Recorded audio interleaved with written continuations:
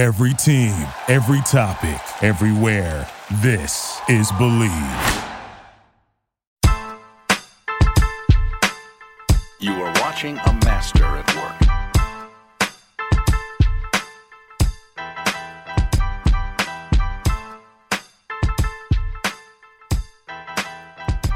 Welcome to NFL Trend Zone. I am your host, Dustin Baker. I'm here with last week's panel, which is Wesley Johnson, Jason Boland, and Sally from Minneapolis.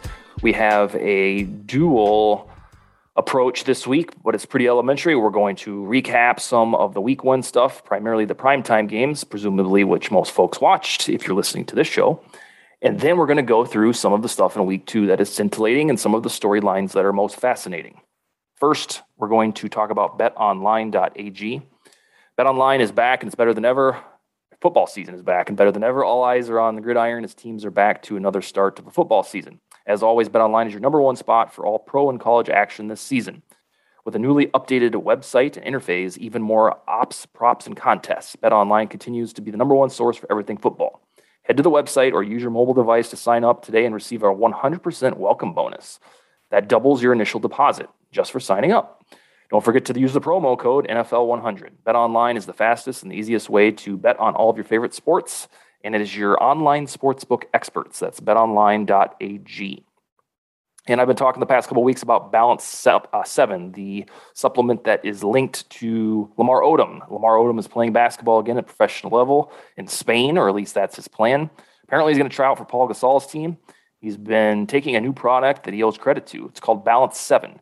Balance 7 is a pH balancing alkaline supplement drink. It has vitamins and supplements in liquid form, just 1 ounce a day, 3 times a week, and you'll see the effects. You can see how Balance 7 helped Lamar Odom. And right now, if you go to balance7.com and use the promo code BLEAV, you'll get $10 off their 32-ounce bottle. The bottle lasts 11 days, which is the perfect amount of time to feel the pH balancing drink go to work. Again, that's balance7.com, and use the code BELIEVE, BLEAV, at checkout. If it worked for Lamar Odom, it sure as heck can work for you. Week one is in the books. A lot of weird stuff happened. A lot of cool stuff happened, and we're going to cover it right now. The first was about a week ago now. The Buccaneers dispatch of the Cowboys, an entertaining start to the 2021 season. Offenses looked pretty on point, and it was a throwing the football fest. I was like, well, this is where we're at now. We don't even run the ball. We don't even attempt to establish the run. We just throw the ball. And the game was relatively competitive with that mindset. I check this out, Wes. So maybe you saw the tweet, like 2 hours into that game, I was marveling at how often they were throwing the ball. And then it hit me that these are the two best receiving cores in the business.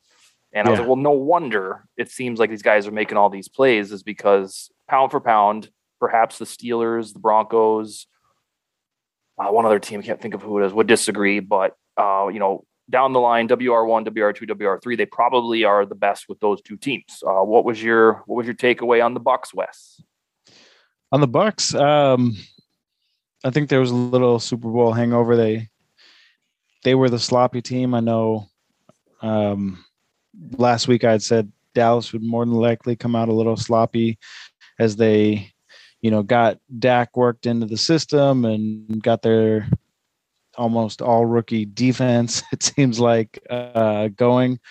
But no, it was the Super Bowl champs that came out a little sluggish, and they allowed Dallas to hang around in the first half. And then when Tampa lost their cornerback to a dislocated elbow, it really opened up the game for Dallas. And credit to Dallas too. They had a good game plan. They knew of Tampa Bay's defensive prowess up front and stopping the run. And so they just didn't do it. They were like, we're not going to even feed Zeke anything. So what I kept thinking was, let's say they wanted to keep trying to establish it. We'd be saying, if you cared, about the Cowboys, you'd be like, why do they keep doing this? This is the best run defense in the world. And then after the fact, we look at the box score, like, why the hell didn't they run the ball? Exactly. That's kind of the takeaway. And I think they just realized that no matter what, you can't run on this defense unless your name's Dalvin Cook. So they just decided not to do it, and it almost worked.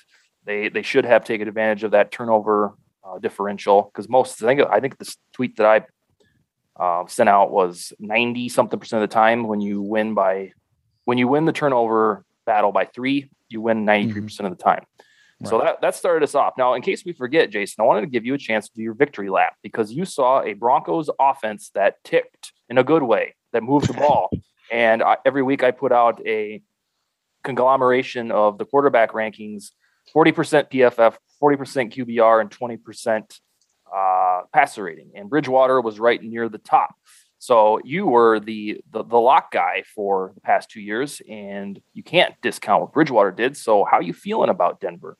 Oh, I feel great. I mean, that looked amazing. And I said, from the start that if we're going to bring in a guy to challenge Drew, I wanted it to be Teddy. And I've liked, as you can attest to, I've liked Teddy ever since he was with Louisville. When he got that early good start in Minnesota prior to his injury. So, yeah, I was really, really impressed. I mean, he spread the ball around, nothing too big, but I mean, he did enough. And I loved the fact that, there was no interceptions. It was like the first time that's happened in about 3.5 years.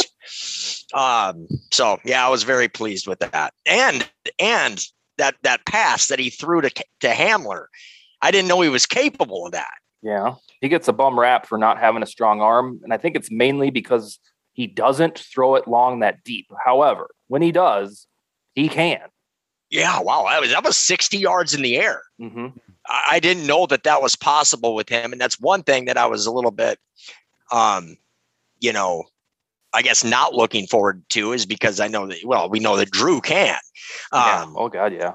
And so I figured, Hamler's going to probably kind of go to waste because they brought him in for the burner to stretch the defense and keep the safeties honest. But boy, he got behind the coverage and he was just gone. And they made that play look pretty good. I mean, obviously he dropped it in the end zone, but it's possible. So that was the best throw of the game, even though, it was an incomplete. What I always say is he's got it in there somewhere, and he showed it. Sally, you were in Ohio watching the Vikings come up short against the Bengals. Did you have any non-Vikings takeaways about the NFL this week? Other than the Browns and the Rams? We can hear about the Browns and the Rams. Let's hear it. I mean, I thought I was really impressed with how the Browns played. I think we talked about it a little bit on Believe a few minutes ago. They didn't have any punts until the one at the end that ended up sealing their fate, kind of, until, obviously Baker threw the pick that I'm sure he wishes he could have back. But I was really impressed with how they hung with them. Kansas City's not an easy place to go into. They learned that last year when they went there for the divisional round playoff game. So I was really impressed with them. And then obviously watching Matt Stafford in LA was pretty cool. Wes, when we started chatting, so when we started the show, it almost coincided with the trade of Stafford. I remember that being on our brains when we were figuring out what the content for the show should be. And I told you early on that everything about this move to California for him is like written in a fiction book. He's a player that has universal sympathy attributed to his name because he's been with the Lions. And despite having Megatron, folks always believe that he's the little engine that could, because the Lions never do anything to surround him with a defense or a running back. And for over a decade, he tried his hardest to get the team over the hump. It didn't work. And finally, he realized he wanted to change the scenery, and the Lions obliged. And they sent him to Hollywood to go play with a team that is tailor-made for a quarterback to succeed, whether it's on defense and then the receiving core and usually the running backs. So everything about it feels like it was scripted, like the fact that it's in Hollywood, damn close to it. And then under the bright lights, he just starts throwing these bombs in this screenplay that he's written. And it feels like it's all coming together. And that's part of why I've bought into it for, them as my Super Bowl runner-up to the Chiefs. So, and it really was calcified when he's like the first pass or was the first drive was like a 50, 60-yard touchdown. And I think everybody that's been a part of the sympathy train for Stafford's been like, boom, this is what I've been talking about. And it showed up, and they beat the Bears fairly handily, but the Bears did keep it competitive. And I kept watching that game thinking if I cared one iota about the Bears, how frustrating it would be to have to wait on Fields, because every semblance, every grain of things that he does, it looks like he's ready to lead a football team. But they only put him out there for gimmick stuff, and it's almost like they're intentionally trolling their fans, even though they want to do a diplomatic transition of power. What was your takeaway from that game? Mine? Yeah, sorry. Yeah, I felt that they controlled the game for the most part throughout. Chicago did keep it a little close early on, but it never seemed out of control for the Rams. Stafford did a good job, spreading the ball around. I think that the weapons that he has now, obviously he had Megatron, he had Hawkinson, Marvin Jones Jr. He had, weapons in Detroit, but he's got, equal skill set wide receivers here with Robert Woods, Cooper Kupp, Van Jefferson. Yeah. So I think it was a good debut for him against a Bears defense that, still has a name to it. Mm-hmm. And that name allowed them to hang around in the first quarter or so. They kept it just interesting to be fun as a spectator. Yeah, mm-hmm. Exactly. Jason, did you watch that game, Jason? Oh, I did. And speaking of one of the guys you just mentioned, Wes, Van Jefferson. That's like in the badass name category that we talk about occasionally. That guy came to play. He did real well. But yeah, Stafford killed it. McVay, you could tell how giddy he is too, and how excited he was to unleash that as well. So yeah, he's just licking his chops. Rams are going to be tough, and Stafford did not disappoint. And to piggyback off what you said, Dustin, not only do they have to wait and drool over Fields, but they have to look at Andy Dalton in that beard. I mean, that is hideous. Oh my God. No, it's not. This is the best he has looked ever in his whole career. Did you see that fade on his haircut? Well, that's... And the beard is very nice. It's a very nice combination. Okay, well, if you say so, then it must be, but I'm just not so sure. It's like, I've never thought he was an attractive redhead until like a week ago. Oh, but now he is though then? I swear to God, let me check the timestamps here. Keep going. Yeah, but this guy, so like you said, like they're intentionally, purposefully doing that to the Bears fans. I think that they intentionally, purposefully made him grow that beard. I think he certifiably looks like a different human. He does. Exactly. He looks great. And I start to wonder if that's what I look like when I have a shave. Sunday night at 8:41 p.m. I said, this is the best Andy Dalton has ever looked, and he looks damn good. Look at this pic. Wow. But you put it that way. I mean, yeah, I guess so. I mean, he has not been an attractive man throughout his life. Well, certainly not. I'd agree there. I mean, look at this. He's got a barber finally that knows what he's doing. It's like he got a makeover to return to a starting quarterback job. The other thing I want to Bachelor next. He might be. Yeah, Sally's going to go be a contestant or whatever they call it. Yeah, I will. The other thing I want to call out on that game, and I said this to my wife before the announcers caught on. Wes, you'll agree with this. David Montgomery looked like a different back. Like it looked like that wasn't him in the jersey. Up until that game. And I always have this litmus test that I use, like, because the Vikings play the Bears so much, is like, do I fear so-and-so? Like with Stafford, never once in my life did I fear him at quarterback. Same with David Montgomery. To me, he was always blasé. Like he's a running back that gets the carries and probably going to get you in the new 17-game format, 1,000 yards, 5-6 touchdowns. Yay. But when I watched him shimmy and juke and be explosive, I was like, this is like a new guy. Like he figured it out, or he's healthy or something. He looks formidable now. And to his credit, when the Vikings play them, I'm going to be like, oh, God, now we got to put the clamps on him, because he actually looks like a dynamic running back. What do you think changed? I saw a little bit of it last year, to be honest. I mainly had watched him in the Vikings games, but I did catch another game or two where he looked like he had it, and I avoided drafting him just from having him the year prior when he was god awful. So, and I think he performed well against the Vikings. This is before our defensive tackles really went awry and just completely, utterly sucked. But no, he seems to be putting it together. I think this is year 4 for him. So, and it's weird that it's taken this long because running backs are the one exception to the rule that they can come out of college and look fancy and start like Jason's guy Javante's doing. And with Montgomery, it's like a regular non-RB football player. Like it takes 2 or 3 years and then he blossoms. So to his credit, I mean, it might be a little bit late for his career trajectory. Like, he's already missed out on fantastic seasons, but now it looks like he has the fantastic gene based on, just to the eye test. We'll see if he keeps it up, but he looked spooky. Yeah. Oh yeah. And then Sally. I'm gonna say I was just looking at their schedule. They play the Bengals this week. Mm-hmm. It's the Dalton revenge game.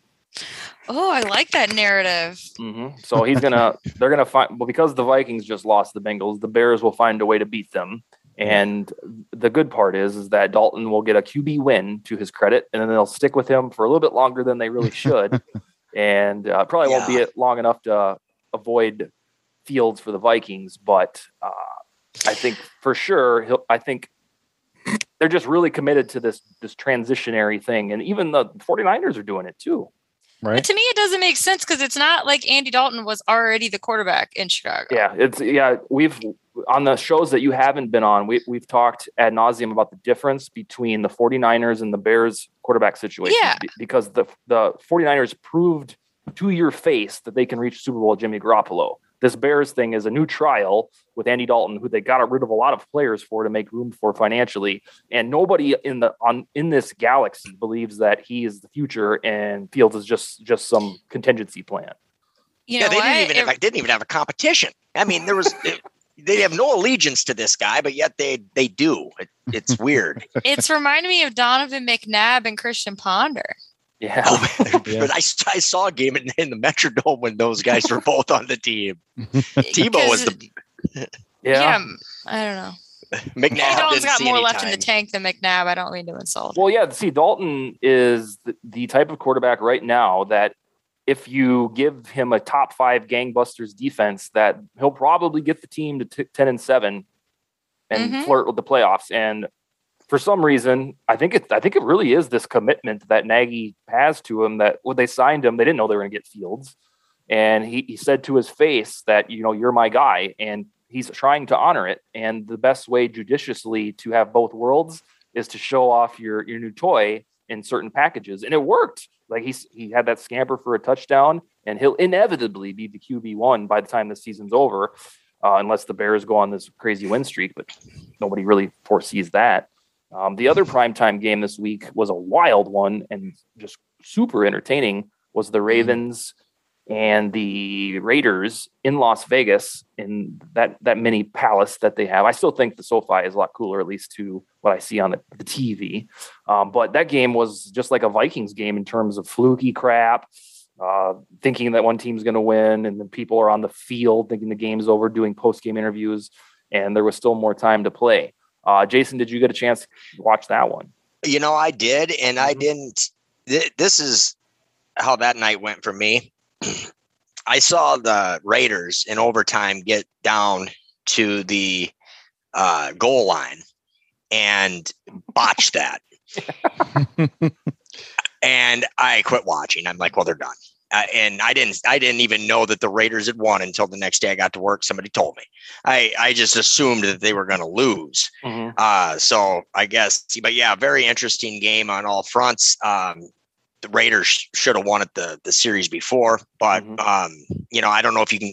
I don't even know if you can consider it an upset, really. I mean, I predicted a few shows ago that the Raiders, I thought, were going to have a pretty decent record. They got the talent there. They've got the clout. I mean, with beating the Chiefs last year and playing them tough the second game. But the last thing I'll say about that, how about Josh Jacobs, Wes? Yeah. Yeah. I didn't have him starting this week, but my son did. And my son went into that night's game unsure if he was going to play, right? And down by 7 points. So Jacobs got the win for him.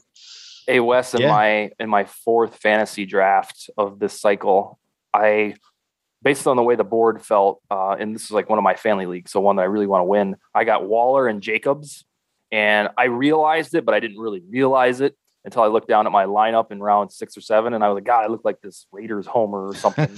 And, I was like, yuck.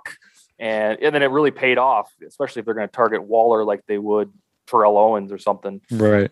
So yeah, Waller's a stud. God, he's good. Oh yeah. And then look, all that, all the cred that we got for recovered alcoholism on that show, they were just gushing. Yeah. They went off and on. It's almost, and then on this Max Crosby or Cosby, whatever his name is, it's like his breakout party. I think like somebody paid the announcers to say like, let's make this guy a household name, because that's all I heard about the entire broadcast. And he came through. He was a pressure merchant, and he was fantastic. And what was he, about 18 months in now? Is that what they said?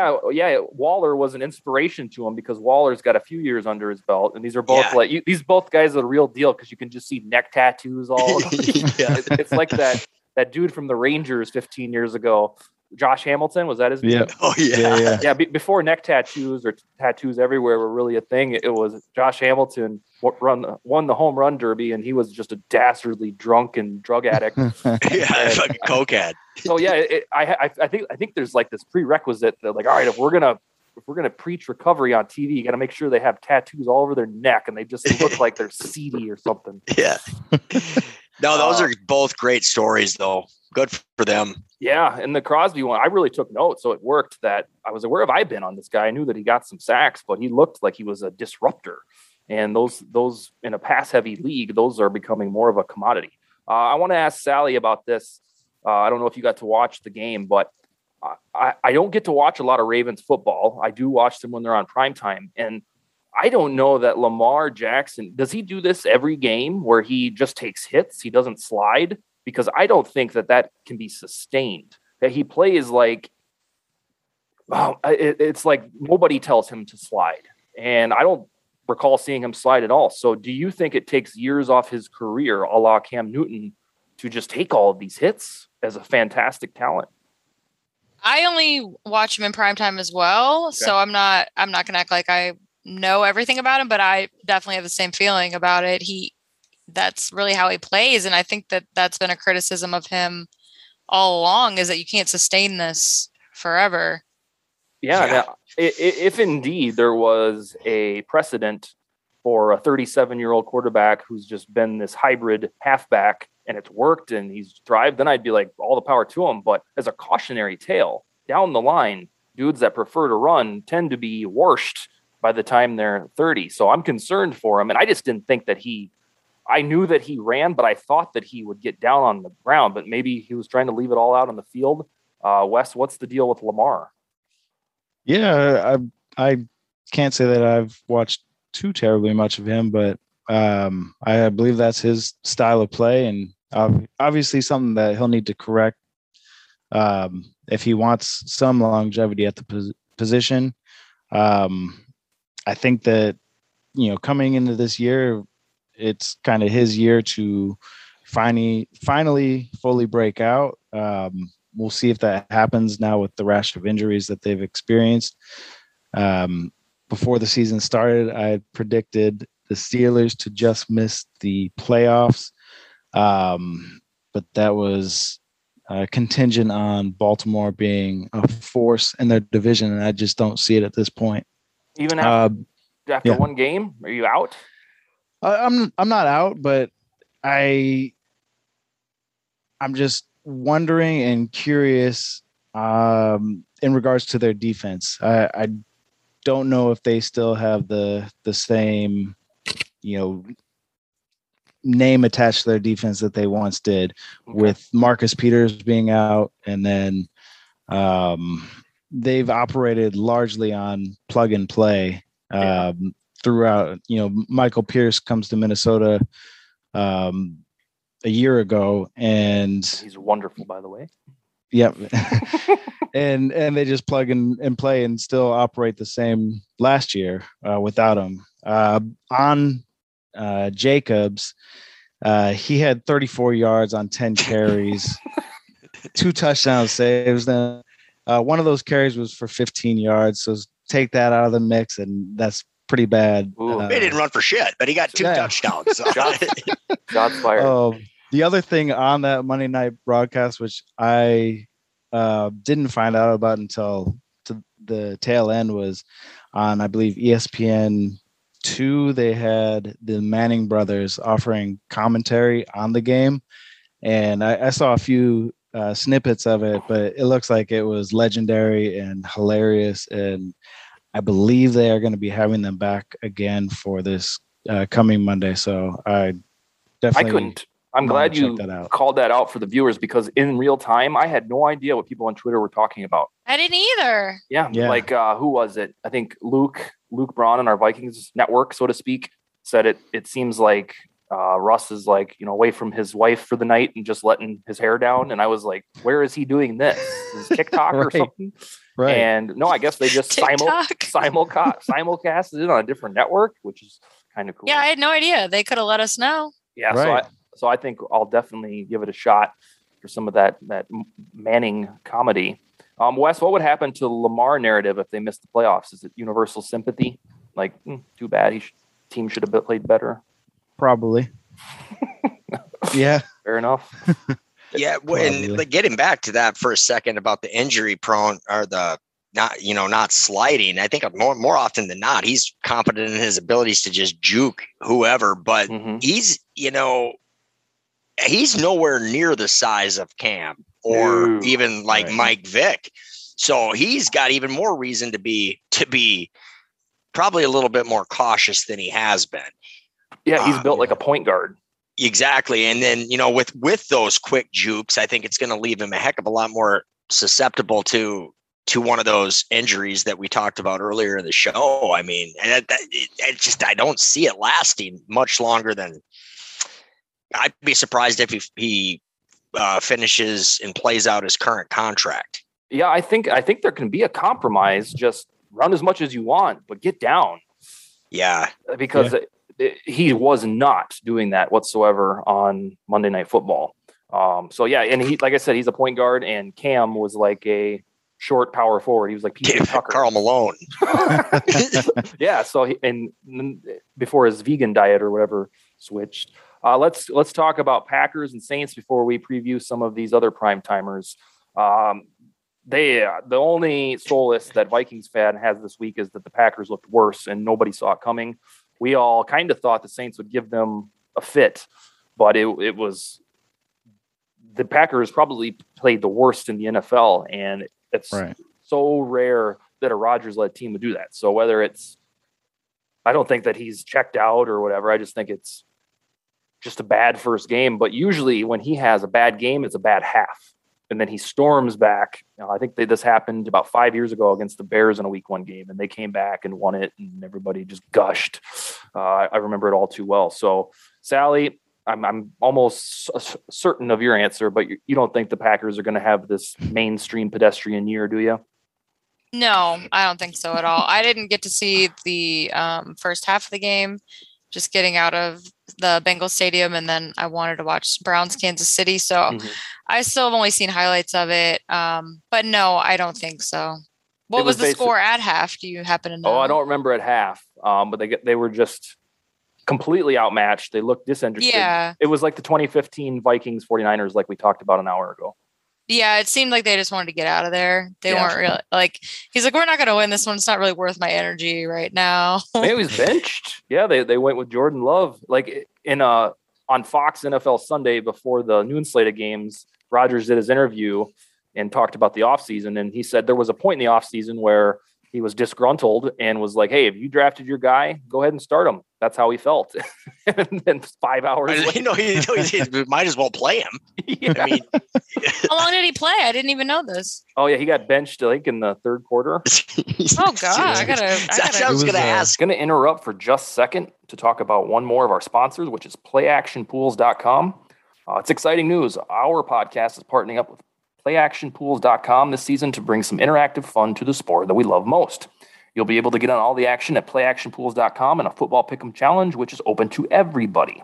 Here's how it works. You sign up for the contest, Believe Football Pick'em at PlayActionPools.com, and then get your picks in each week. They're going to select 10 of the highest profile games per week for you to make your picks. Whoever gets the most picks correct each week will win a pair of electric sunglasses and a pair of DC shoes. Again, go to PlayActionPools.com and sign up for the contest, BLEAV Football Pick'em, Believe Football Pick'em.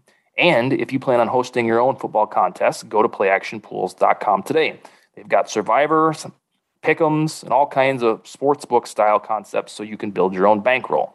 PlayActionPools.com, your new home for all of your office sports pools. I had to get my hands on the 22 wide on this one. Yeah, I was going to ask you guys if you guys actually watched the game, because like Sally just said, I saw highlights or lack thereof, and I saw a couple of the faulty plays that Rodgers made, that deep interception, and then the one down by the goal line. That was about it. I would love to know what that guy's mannerisms were and how he was acting throughout that game. It was one game, so I have no doubt whatsoever he just slaughters the Lions in a few days. Yeah. But yeah, he looked disinterested and dejected. And usually when he does that, it's only for a quarter or a half, and then he gets a rah-rah speech at halftime and everything's fine. But this was extended for the whole game, and it culminated in his benching, probably the first time in his life. I'm sure it was just to have him fight another day. It wasn't out of scorn.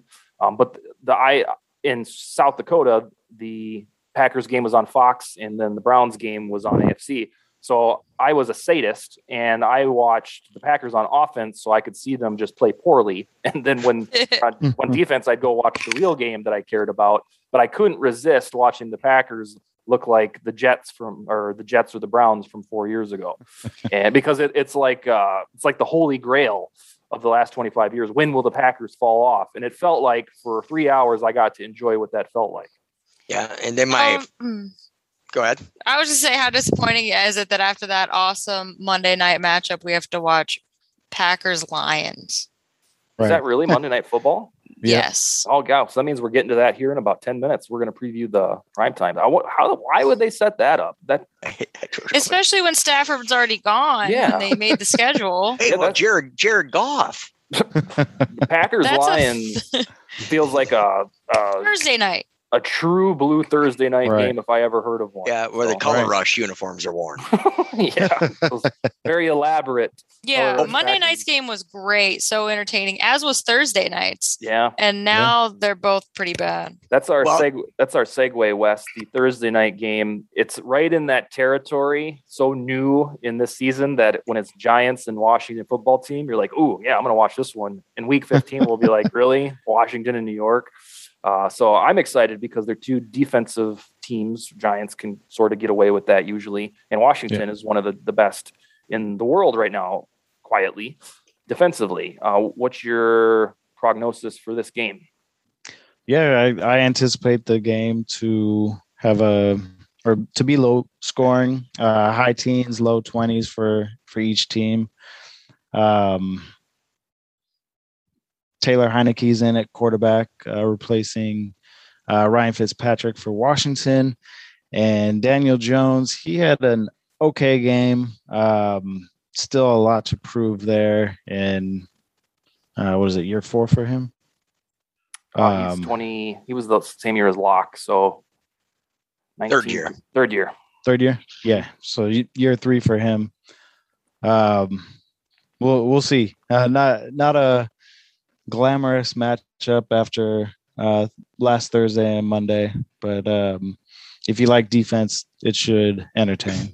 Giants got some pretty decent playmakers on the offensive side of the ball that I was able to watch firsthand. Who's that? Is it Galloway? Galladay. Man, that guy's a monster. Holy shit. Yep, he sure is. And they have all those tools, and they surrounded strategically Daniel Jones for it, so he can hope to take his Josh Allen-like third-year leap. And this is it. If he doesn't look like a starting quarterback, then they probably won't do it this year because it's Mike Glennon backing him up. but they'll be shopping for one in the 2022 NFL draft. I'm excited to see this defense. I don't get to watch a whole lot of Washington football games, but the defense that I've seen statistically from afar, I'll get to see it live and in the flesh. The last memory I have of them is them playing the Buccaneers very competitively, and that's at a time still when we didn't think the Buccaneers were going to win the Super Bowl. We thought they would get close, probably lose to the Packers, but it was the inverse. So I'm excited to watch that, and it's right in that prime time of new football that any game is going to be sweet. Right. Now, what's the Sunday nighter, Wes? Kansas City at Baltimore. Well, there's a game. Yeah, that will we be. Hope Kansas City might just crush Baltimore. I think because it's in Baltimore, it should be a little better. What you'll more than likely see this week is a lot of adjustments for those teams that lost. So Green Bay, I anticipate to come out and bludgeon Detroit. Baltimore, they hopefully will, correct whatever it was ailing them on the defensive side. Offense, I think will find a way to correct itself as well. But yeah. If I'm not mistaken, this is the third or fourth time that Mahomes and Lamar have gone at it, and I think the Chiefs won it every time. Yes. Right? Okay. That's correct. Is it 4? That I'm not certain of, but okay. I do know that the narrative is Lamar is still looking for his victory. Yeah, they try to set those two up mano-a-mano, mostly because it's the battle of the MVPs of yesteryear. Yeah, well, and then that one season that Baltimore, what they finished 14-2. Mm-hmm. Mm-hmm. Yeah, they're not the same team as they were then. Yeah. Sally, this might be a little bit delicate for you because it had your satellite team and the Browns. When I was watching that after the Vikings game and the Chiefs were down 22-10. Again, I looked at my wife who was sitting next to me on the couch and I told her, this is the utopian vision of what I want to be as a Vikings fan. Is I want to look at a game like that where my team's trailing 22-10 and just giggle and think, okay, now we can start playing. Like, we'll see how quickly we come back from this. There was no disrespect to your satellite team. There was no doubt in my mind at all that the Chiefs would win that football game. It didn't turn out to be quite as elementary, like they didn't storm back like they did in the playoffs against Texans, but the Chiefs and Mahomes are so good that when you see a lead like 22-10, it's chum change. It's like an invitation to, all right, now we're ready to play. And I don't know if I'll see that in my lifetime as a Vikings fan. Well, yeah, you can never really count him out with Mahomes. That's just how it's always going to be. If we're going to see that, I don't know. Not for a while anyway. I think we need a new GM for that to be a possibility. Just got to go find our Mahomes. And that's the tagline. You had some thoughts on the Browns. Like you thought that they outplayed the Chiefs. Is that correct? I don't necessarily want to say that they outplayed the Chiefs. I was very impressed that it seemed like they kept up with them. If they wouldn't have bobbled that punt, it would have been cool to see how it would have played out. But I mean, I was impressed that they performed as well as they did, especially in Kansas City. And it was extremely loud there. Yeah. There was like, I mean, those people are crazy there. So, and then Jason, in a good way. Jason, for Monday night, do you think that the Lions have a prayer in that contest? I do. Yeah. Really? I think that I don't think that this mental block that Rodgers and the Packers are suffering from is something that is anything that resembles what it may have used to be. Ooh, that's a hot take. I mean, I don't think that, because you referenced it a few times and we've all seen that, right? Rodgers is, we'll put it behind us and we'll just move on. That's not the same as it once was. He didn't show up to camp until the last week. And then he just came back and then now they're pretending that nothing is wrong. Everybody's spouting off the same cliche jargon, but there's something wrong there. You can't just sweep those emotional resentments and things like that under the rug and pretend things are going to be fine. Right. I mean, maybe they can, maybe they will, maybe they won't. But I think that the Lions stand a reasonable shot at beating the Packers. Well, at least keeping it close. you come at it from a different angle, only because you don't have a vested interest in the Vikings. When the three of us say something like that, we make a bold prediction. It's like we're having a funeral prematurely. Sally and I even thought that Rodgers wouldn't even play for the team. And then, we had to look like morons when he came back on his white horse to save the day. I would have bet anything that it was over with. Yeah. Well, yeah. I mean, I said too, there's no way. There is no way that Rodgers can go back to Green Bay and save face by doing it. And he goes back, nothing changed. You got LaFleur that still gets up there and says, we want Aaron as our quarterback, but does he really? I mean, you got to think about from his standpoint, he's a younger guy. I mean, there has to be in his mind somewhere the thought process that goes, do I really want this asshole on my team? Really? I mean, I would be willing. I see where you're coming from, and you are making some good points on the resentments. And I would be not so quick to think that the Packers are going to definitely win if it wasn't for the fact that they're playing a team coached by Dan Campbell in Lambeau. Well, that's true. I mean, it is the freaking Lions. See that guy having any chance of being successful. He's a hot mess. But Goff didn't have a horrible day. I'm not blaming Goff. I'm saying that dude's nuts. Yeah. Hey, Wes, a point of order. The only thing I know about that game is the break-ins, the highlights that were shown in the middle of whatever game I was watching, probably the Vikings. Yeah. And they came in and they were like, wow, we got the situation here in Detroit. They've come back and they have 24 points scored in 2 minutes or something like that. Right. Was that complete garbage time, or did the Niners try to cough that away? I think a little bit of both. I didn't really catch too much of it. When I saw that they were within a score with a minute left, I tried to find the game to tune into it. Yeah. I think they recovered an onside kick or something to that effect as well. Oh, no, it was a turnover. There was a turnover that I believe Deebo Samuels fumbled the ball. Back to Dan Campbell. What was he famous for this offseason for saying? Breaking kneecaps? Biting. Yeah, biting, taking kneecaps. Tweet of the day today was from a Justin Freeman. He said, "It's not lost on me that in Dan Campbell's first game as head coach of the Lions, Raheem Mostert emerged without a kneecap." So... Jeez. Oh, man. There is that aspect of it. Yeah, bite the kneecaps off. Wow. Jeez. If Jason is correct and the Lions show up and the Packers are still discombobulated and somehow the Lions win in Lambeau, that will be the biggest story for a week, because that will be a ceremony to commemorate the end of the Packers, because they don't lose to the Lions, let alone at Lambeau Field. And if they do cough that away, then the implication is something really is wrong. Yeah. One more thing I do want to chime in on that, because right before the season started, I seen a little bit of it on Twitter, thought I saw a couple of reports about it, but didn't Devontae Adams, didn't he want out of there too? Yeah. He wants a new contract. Yeah. So he wants a new contract too. So there's got to be resentments fuming toward every single person in that. I mean, nobody's together.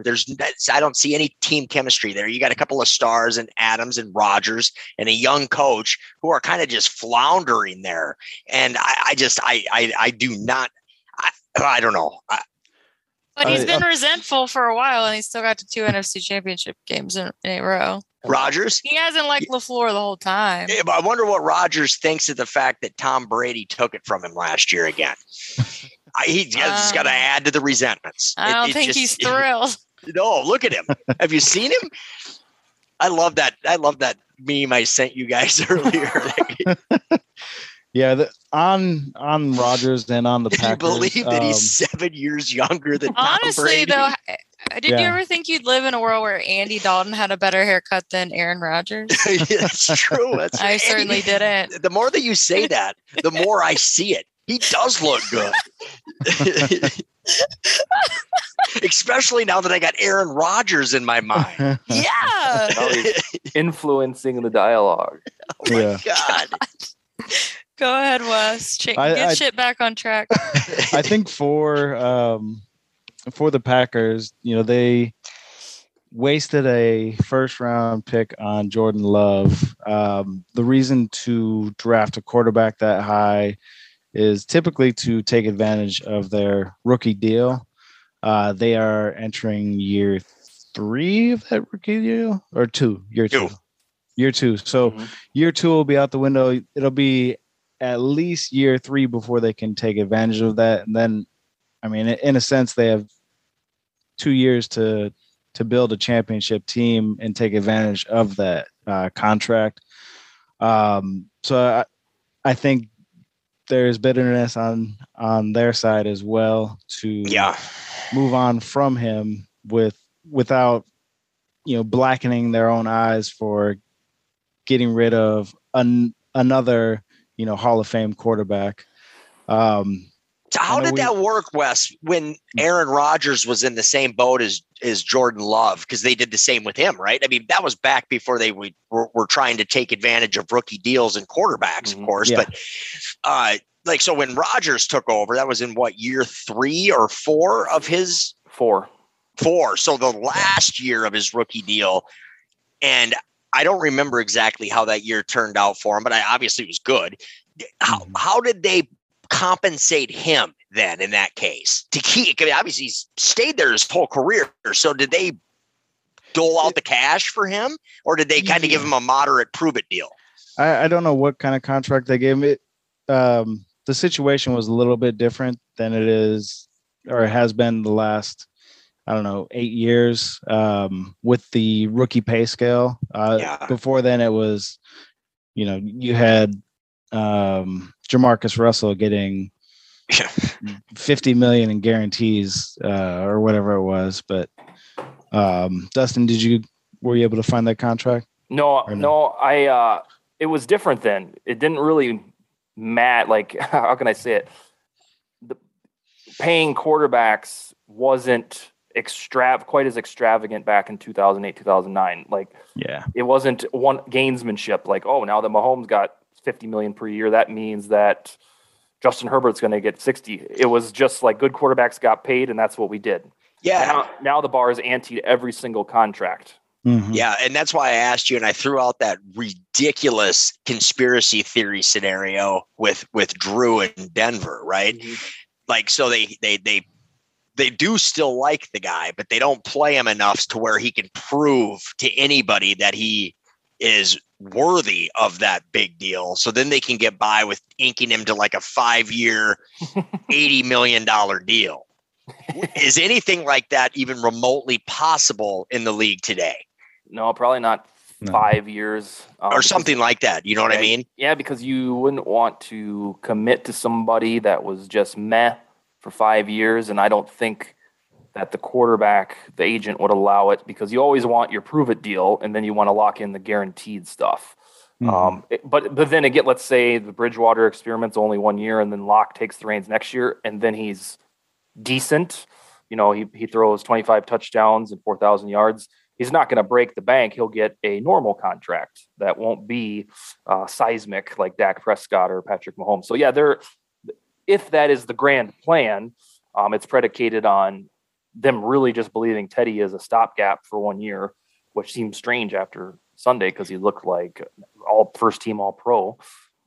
Well, that's because it's kind of a similar situation, kind of, but not really, like what we were just talking about with Rodgers and Love, right? So let's say Love gets onto the field next year, mm-hmm. or even, whatever. He only plays 2 years of his rookie deal. It's always good to try to extend a guy a year ahead of time. Mm-hmm. Could a GM or a wise GM get away with paying somebody that they really do believe could be capable moderate money? Yeah. And it would be that the plan would work. It would be moderate. It'd still be a lot, but it would be probably $28-30 million per year. His name's Daniil Hunter. He would just have to do just enough to not set the world on fire, but be enough to be a competent starting quarterback. Trying to think. Yeah, I think that it all depends on how Teddy does. If he guides them to the playoffs and they want to invest in him, and then who knows what they want to do with Locke. So. Yeah. Well, I was just kind of asking that question in general anymore. It's like, if I'm a GM, I want to play this guy and maximize his rookie deal, or I want to maximize the final season of his rookie deal and say, we haven't seen enough yet, but here's what we're willing to do. Yeah. And to Wes's point, the Vikings do that on the defensive side of the ball very aptly with Eric Kendricks, who's one of the best, if not the best middle linebacker in the league. They put guaranteed cheddar right in his face when he just started to get good. Yeah. And he couldn't say no.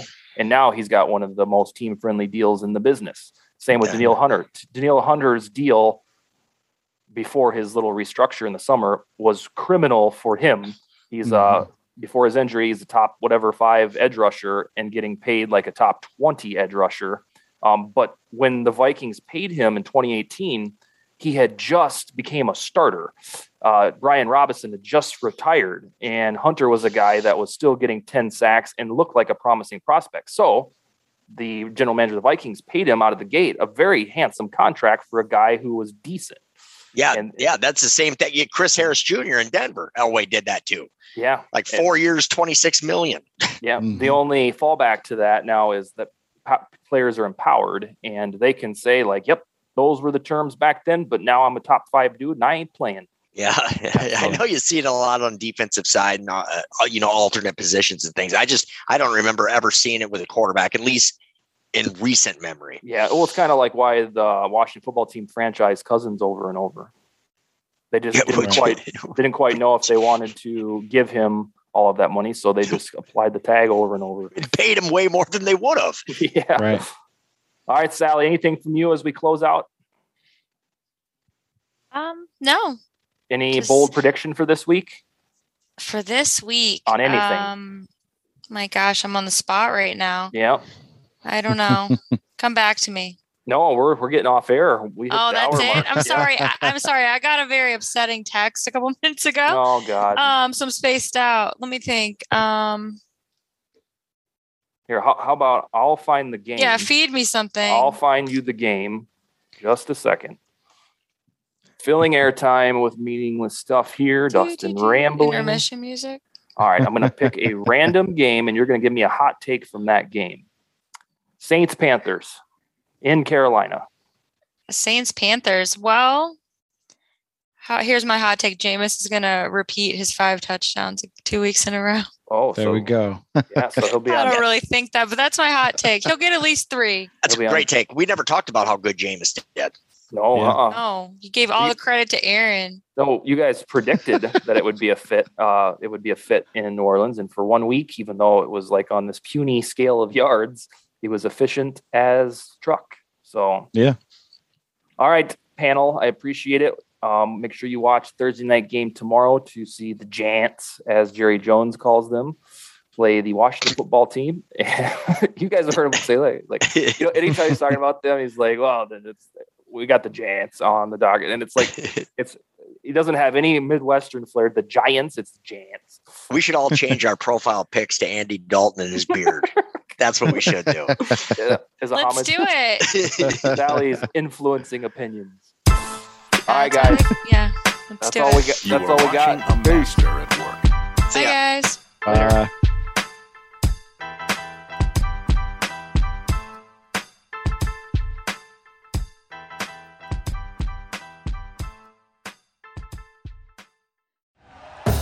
Thank you for listening to Believe.